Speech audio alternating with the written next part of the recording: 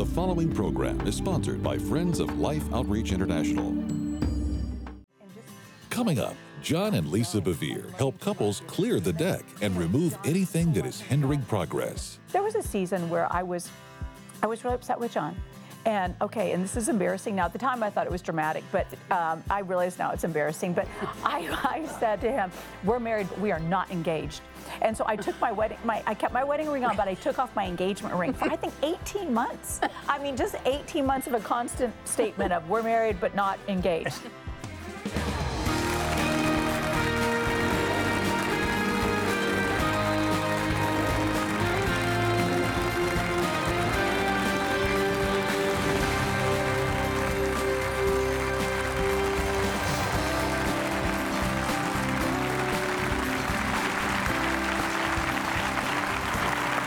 They're pretty nice folks. They are. Yeah. They make me feel welcome.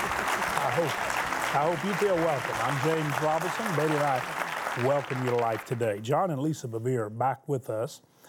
We have them here often. I tell John and Lisa we sponsor their television ministry. We pay for it, and they come, and they do a marvelous job. And they have here a incredible, I think, gift to share. It's called The Story of Marriage. And of course, they're talking about their marriage, but they're actually talking about marriage. It's the first institution God established, even before the church. And it's a beautiful thing He did. Only a great God could think of marriage. And the fact that we can be fruitful. Not everyone that's married has children, and some adopt children. We had children, we adopted a child. But the point is that it is just God's plan. Now, we know people can live together, and we've got a lot of people of the same sex that will live together. I'm sure we could have people who would like to say, I'm going to live with several people of the opposite sex or the same sex and call that marriage. But the fact is, it's a man and a woman. And with that incredible gift and established institution by God, there come tremendous challenges. And John and Lisa felt very impressed with the Lord after 30 years of journeying in their marriage, that they would share what they were learning. Not like they'd arrived, but on their journey. And they really wanted young people because they had sons that were young and wanted to learn, and their friends didn't seem to get it a lot of times. So they decided to do these 6 DVD, CD series, and they put it in print, and they broke it into basically daily opportunities to learn and to study and to journal and record or to talk. And I think it's just fabulous. And we're thrilled to have them here with us. Would you welcome John and Lisa Bevere? Well, we've already had fun. Yeah. And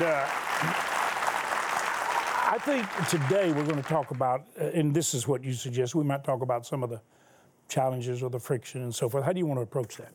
Who wants to take off first? Who's been the biggest friction causer? I would say me. I would say me. Oh, that's good. Good start. One thing that you mentioned, Jesus said that it's an organic union between a man and a woman. And Jesus literally in the Message Bible calls marriage God's art. And He said, no one should desecrate His art. And if you think about how much we value what, all the great artists of the history have done, if we took spray paint to Mona Lisa and desecrated it, how would humanity react? How does heaven react when we treat lightly His art? When we try to redefine it, say it's between a man or a woman. No, God is the one that defined it. God is the one that initiated it, defined it, and it will forever be. A marriage is between a man and a woman. And so I say that because God institutes this, the enemy wants to really bust it up. And so marriages are going to go through very, very difficult times because there is a very real enemy that wants to destroy what is very, very precious to God. And so Lisa and I have had many, many challenges, but the great news is God has brought us through every single one, and we've come out better people. And so I think one of the things that we always have to figure out in marriage is how do we fight fair? Because you just don't, Lisa and I, there was this couple when we first got married. They never fought. Lisa and I fought like crazy our first couple of marriages, and we felt like marriages. First couple years of No idea what's going on. This is the next book. This is the next book. Couple marriages. Honey, it's great being married First to couple you. of months. But you know, we felt like failures before this couple. We just felt like absolute failures. I mean, they said we'd never fought before. And we're like, oh my gosh, we fight all the time. Well, 2-3 years later, they split up. They divorced. And I doubt if they were being totally honest. We kind of thought But that. let's set it. We've been married 52 years, and we just have a fight nearly daily. And they're really fun fights, though. But you know, I always say to Lisa, the fights add spice, you know, to our marriage.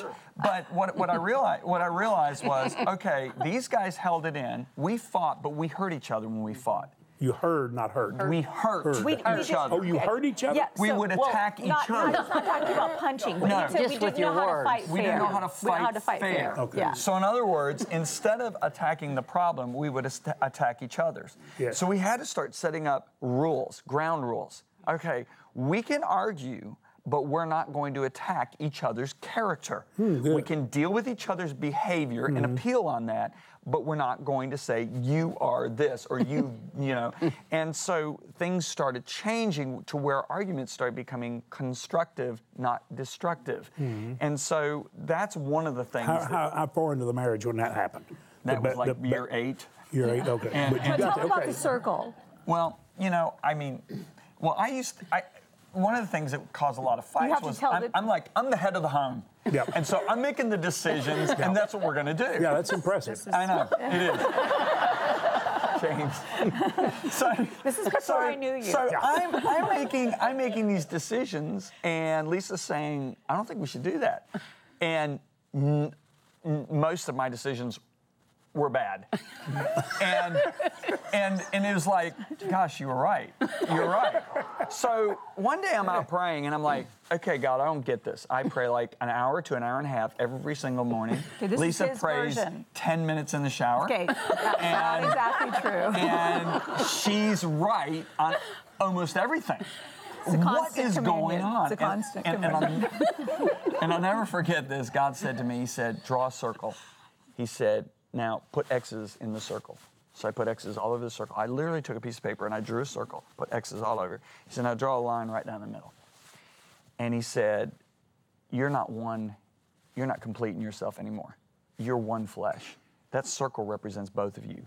That left half of that circle is you. The right half is Lisa. He said, do you notice X's, all the X's? 50% of them are in that half of the circle, 50% of them are in that half of the circle. I said, yeah. He said, those X's are the information you need from me to make good decisions. He said, you're making all your decisions off of half the X's. He said, you need to learn to draw out of your wife's heart what I'm putting in her without making her feel intimidated. There you go. So that you can make a wise decision as a leader in the home. And that really started changing, because what I think the way men are almost raised is, you're not a man unless you're the boss. And boss means I'm dominating and I'm making all the decisions, and don't try to give me your input because I'm the leader here. That is so stupid. repulsive. It's repulsive. You're making me sick. stupid. And the older we get, the more stupid we realize it is. And we can That's all because your have that estrogen tendency. level comes up and your testosterone begins to drop, so it starts to balance. Is what happens. But on the flip side of that, one of the things is, again, we did not do it perfectly, but one of the things is, I want people to not make the same mistakes. Sure. And there's 2 things I regret looking back at my marriage. Number 1, I do wish I would have been able to let John make more mistakes. And again, let him take risks. And not be so fearful. When he said, I want to do something, I'd be like, no, don't do that. Like, be so scared and be so fearful. I really wish I would have just enjoyed the risk-taking and whatever, and not been so fearful. I wish I would have allowed him freedom and not said, see, I told you so, or anything like. I wish I wouldn't have done that. And then the other thing is, James, I wish I would have loved him more fearlessly. Because for the first probably 10 years of our marriage, I was reserved because I was afraid if I gave all of my heart to him, then he might break it. So I kept some of my heart back. And I remember John would say, I don't know how long we have to be married before you give me everything, but I'm not going to leave you, Lisa. But because of what I was raised with my dad, or so, I just was guarded. And I remember the day I sat down and I said, God, I want to be all in. I want to give all of my heart to my husband. And if he leaves me and I give it all my heart, then I know that I was all in. But if I only give half, and there's a problem, then I never was fully invested. And that was a huge turning point for us.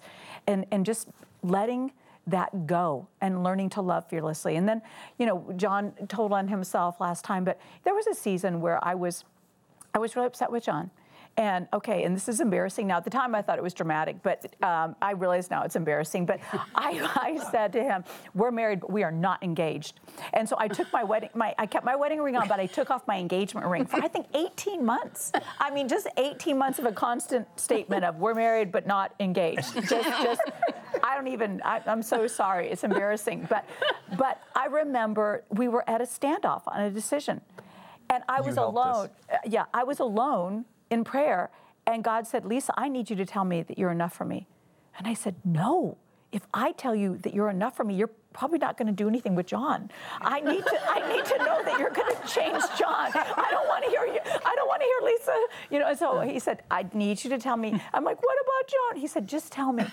So sometimes God just needs us to open up our heart. So I started to say, God, you're enough for me. You're enough for me. Whether John ever changes or not, you're enough for me. But when I started to say that, it changed from you're enough for me to God, you're more than enough for me. And it opened up my heart to my husband so that when he did come in that night and he was like, I'm so sorry, my heart was already open. And I didn't say, well, you know what, you've been a jerk for too long. I said, I forgive you. I forgive you. And there were instances early on in our marriage where John struggled with pornography at the beginning of our marriage. And I have to be honest with you, because of my past, I didn't think I deserved anything better. I thought, I deserve this. I can't be angry at him, but it scared me and it bothered me. And I remember, we would have a fight about it. And I remember one day God said, I need you to forgive him. And I said, well, I'll forgive him when he changes. Mm-hmm. And God said, no, you actually need to forgive him so he can change. Mm-hmm. And I remember it was such a hard thing for me. It grieved John. He hated it. But when I shamed him, it continued to trap him in it. And so these were things that we opened up and talked about because people, they need to know these things so they can move forward. And it was very early on in our marriage, way before he was in the ministry. So that's powerful. Yeah. And for you to be able to do what you did, that was a first step toward probably freedom for you, was the way she began to have more of a godlike view toward you and your situation. Is that correct? Yes. That was part of the liberation. Yeah, I mean, she has helped me in so many ways and empowered me in so many ways. And I think that's what we have to understand about each other is I can hold Lisa back. I can be like a roadblock for her, and she can hold me back and be like a roadblock for me. Mm-hmm. Or she can be like something that pushes a car, propels it. Sure. And what she did there propelled me, made me want to be free that much more, made me want to really humble myself before God. Mm-hmm. And so I think that's, sometimes the things we fight for in our marriages or fight against in our marriages, we end up becoming literally a roadblock to our spouse and helping them to get to where God really wants them to be just by the way we respond to them. Mm-hmm. And so we can either be our spouse's greatest ally or we can be our spouse's greatest enemy, depending upon how we respond to their mistakes and to their shortcomings. Mm-hmm. Because you're not going to marry, none of us have married perfect spouses. Mm-hmm. Yeah. So that's why I believe the Bible tells us to forgive one another, to forbear with one another, which means forbear means I'm going to put up with it knowing that you are going to get through this and you have a desire to get through this. Now, one thing is that there are some spouses, they don't want to get out of it. Yeah. Okay? They're in it. Yeah. They like it. They don't want to get out of it. They don't think they need to get out of it. Anything that wasn't me. But I think in those situations, you forbearance is not the word. Forbearance is the word, but the right word is bring it to a crisis. I mean, I talked about this on the last show, this one time when she said, oh no, you're not coming in this weekend. She brought something in my life to a crisis that needed to be brought to a crisis. I went and prayed, and I have never, I'll be honest with you, it was what, first 3 years of marriage? I hit her once. And I was horrified, but yet, when she locked me out and said, you're not coming back in, And when I went and prayed, it's never happened since because I really got free. So in other words, if I would have been the husband's like, well, forget it. You're a jerk. You throw plates at me. I can hit you. Well, then now that's a different situation because there are abused people out there and mostly women. And so I don't want to give any woman out there that's watching us right now the feeling of, oh gosh, I'm putting up with my husband being physically abusive with me. I need to forbear with this. That's not. We don't want them in danger. He doesn't have that. He's not crying out and saying, God, I need help, going and seeking help. Then you know what? She needs to lock him out of the house, move him home with mom. Let him get a few spankings from mom again or something. I don't know. But Dad. From dad, yeah. But that's really, really important. And I think that in our marriages, I know this, that we have to learn how to fight for each other and fight for the marriage. Because the marriage is very valuable to God. So we need to learn how to fight for it, not against it. I know both of you pretty well, and I love both of you like family. And I know both your personalities. They're about as strong as any two people I've ever seen. I mean, it's like the immovable object meets the irresistible force. I mean, it's like a hydrogen bomb marries a nitrogen bomb or an atomic bomb. I mean, here it is. I mean, it's just incredible. And yet, what you've been through is not surprising. Yeah. The fact that you're able to talk about it because of the miracle of what God wants to offer every one of us. And the two of you are really miracles in the sense that both of you are very gifted, you're very dynamic, and you're very strong in your personalities. And what God has done with you, if He can do this with you, well, you can talk this openly, this honest, this lovingly, for one another and for others, and want to do it, then it's a real miracle of God. Would you all agree? We're looking at a miracle of what God wants for us in our marriages. And James, let me say this one more thing. The thing I'm hoping that I've conveyed, and you've had me talk about other things on the program and Lisa, but what I'm trying to convey on this is that God doesn't say do it perfectly. He says do it well. We want to hear Him say well done. And I realize that this is a journey, and all of us are still on a journey. You two are still on a journey as beautiful as you two are, and as much of a role model you are to us. It's a journey, and people need to think of it like that. That you don't hit roadblocks, you hit speed bumps. That's right. And there's going to be speed bumps. Get through it and just keep going towards the destination. Because my number one goal in life is that when I leave this earth, she's more in love with me than the day we married. My number two goal is that when she leaves this earth, I'm more in love with her than the day we got married. That's my top 2 goals. And if you're in love with Jesus, that'll be the case. That's exactly. If you love Jesus with all your heart, you're going to love each other properly. Yeah. And that really is a fact. The reason our marriage made it is, number one, we committed to Him. We absolutely did. And He knew that. I mean, we lost our life in His purpose. And that we really meant that. So that was commitment one. Yep. And it has to be commitment one with everybody, no matter where you are in your marriage. And it's still there, and therefore we're able to walk through. And by the way, the journey is the goal. Yeah. You just walk the journey. You just walk the road. If you'd like to have the book, by the way, there's their website. You want to see what they're doing to share with pastors and church leaders and people in need all over the world. You can see it. You may want to support them. It'd be wonderful if you do. If you'd like to have the book, we're asking you to help us share water. We have some other things to share with you, to give to you, to bless you when you help us share water. And we'll also send you the book if you'd like it. Would you just say thanks to John and Lisa, because they've been a blessing. I'm going to show you, John and Lisa, something that we find such joy doing. And both of you have been in the mission field with us, so you know how real it is, what happens. Love works. It never fails. I want you to listen, and then I want you to ask God while you're listening, what can I do that would please you and really bless that situation? Watch. This is Fong Mei. Her 2 boys, Vanuk and Dang, are inseparable. They do everything with their mother, even when she is laboring, chopping this root to sell in the market. Fong will basically work around the clock, knowing she has to fill 13 large bags just to earn $2.50. Thinking about the hardship of her labor does not seem to affect Fong, because it allows her to provide life in the form of food for her children. But when it comes to the only water available to them, there is something she constantly thinks about: death.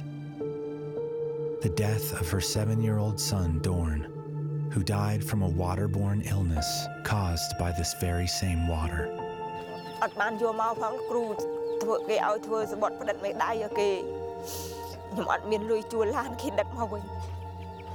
After hearing Fong's sorrowful story, our team surrounded her to offer as much comfort as we could.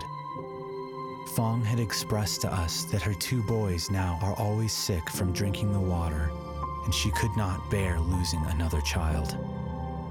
We don't want to see that happen ever again to Fong, and it won't if the resources needed can be secured so that we can drill a water well in her village.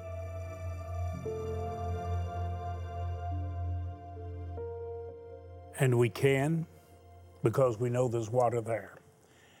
And viewers like you over the last years have bought numerous drilling rigs costing as much as $300,000 to $500,000. You gave them. So they're ready to go to the site, but what we need to be able to do is support the movement, the petro, all of the pipes, the drilling equipment, in order to get them in each one of those locations. We have located 5 regions, Betty, where we can drill. And we need $4,800, the average cost of a well. I believe that here in this audience and all over the world that there are individuals who can drill a well, and that everyone watching can at least give toward a well. $48 is what comes in to pay for most of the drilling. And you can break it out and say that gives 10 people water the rest of their life. But there are some who can give $1,200, $2,400, or $4,800 and pay for part of a well or an entire well. And I'm believing our viewers are going to be an answer to the heart cry of that precious mother. Well, you know, James, she was working very, very hard to provide food for her children. She would do anything. She worked hours upon hours just to get food for them for $2 a day. And yet she can't do anything about the water that she has to offer them because that's all that they have, knowing that that water will possibly kill her children. That heart of that mother is broken because she sees what's coming if something's not done. Will you please join with us and let's give life to that little precious family and those many others just like them that do all they can do, but they can do nothing more without our help. Please join with us and let's drill these water wells. And Father, I want to join my heart and my hands with Betty because she so well expresses the heart of a mother, a grandmother, someone who cares so deeply and understands. Father, and I believe there are viewers who understand what that mother feels. And so I pray today you will answer with an outpouring of love, undeniable expression of your love through the act of giving and helping in Jesus' name. There is a phone number there on the screen. You can go immediately to lifetoday.org. Many, many of our friends now are going there and immediately using your bank card, you make a gift. Or you can call and make a gift using your bank card, or if you want to, you can write a check, make it to Life. But call us and tell us you're sending it in. It's very important that we allow our drilling teams and our mission workers to know we can come to your area, we can go to that area. And we've got 12 countries, 500 sites to drill a well. Could you drill one of them? You might be able to drill more than one. I believe if you can, you will. If you can give a portion of a well, $1,200, $2,400, pray for 3 to join you or 1 to join you, and we've got a well. If you can give an entire well, $4,800, do it. But those of you who give 48, or let's take the example, 144, you've given 10 people or 30 people basically water the rest of their life, a single gift that keeps giving. So would you right now make that gift? Go online or call the number. We have some gifts to send you to say thank you. But I know you're giving to bless, and that in itself is blessing enough. Thank you for doing it. Every day, millions of children are forced to make a dreadful choice: drink filthy, polluted water filled with deadly disease, or die from thirst. No child should ever be faced with this decision. The good news is there is a solution. Mission Water for Life is one of the most exciting and viable demonstrations of God's love in the world today. Suffering can end because clean water changes everything. With your gift today, we can establish and drill 500 water wells for remote villages in over 12 different nations.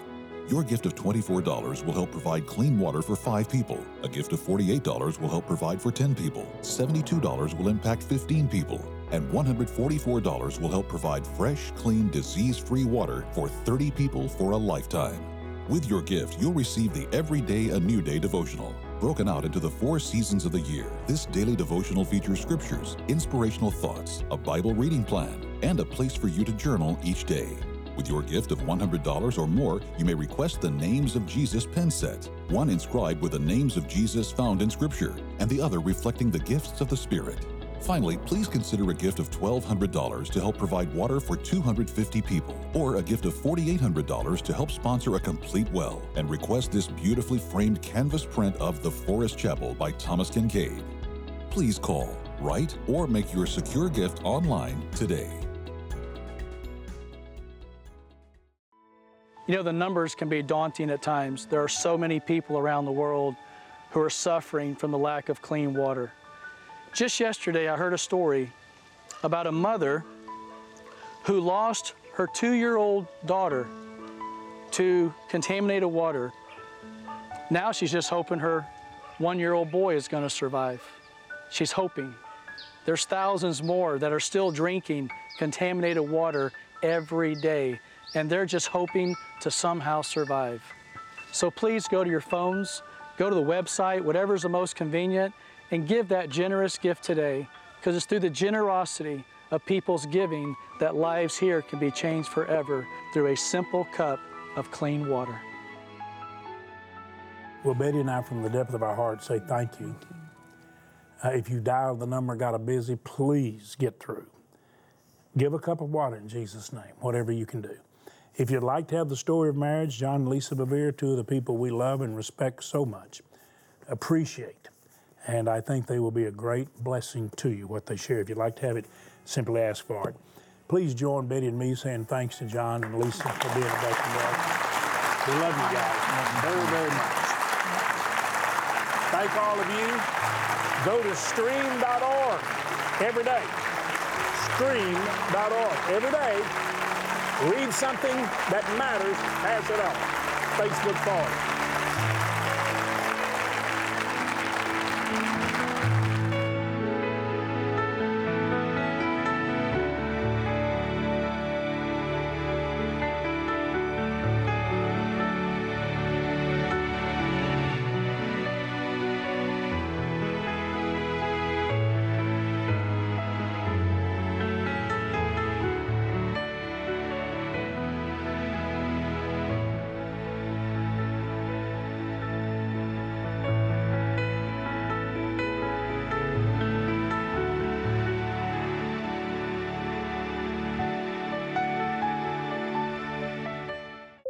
Be sure to visit stream.org, a rich and lively source for breaking news, analysis, and entertainment. Stream.org. Tomorrow, international Bible teacher and author Beth Moore explains that when Satan has his way, people are out of control and out of community. Life Today is made possible by the supporters of Life Outreach International. Your gift will be used exclusively for the exempt purposes of life. The ministry features specific outreaches as examples of the programs it supports and conducts. Gifts are considered to be without restriction as to use unless explicitly stipulated by the donor. The ministry is a member of the ECFA.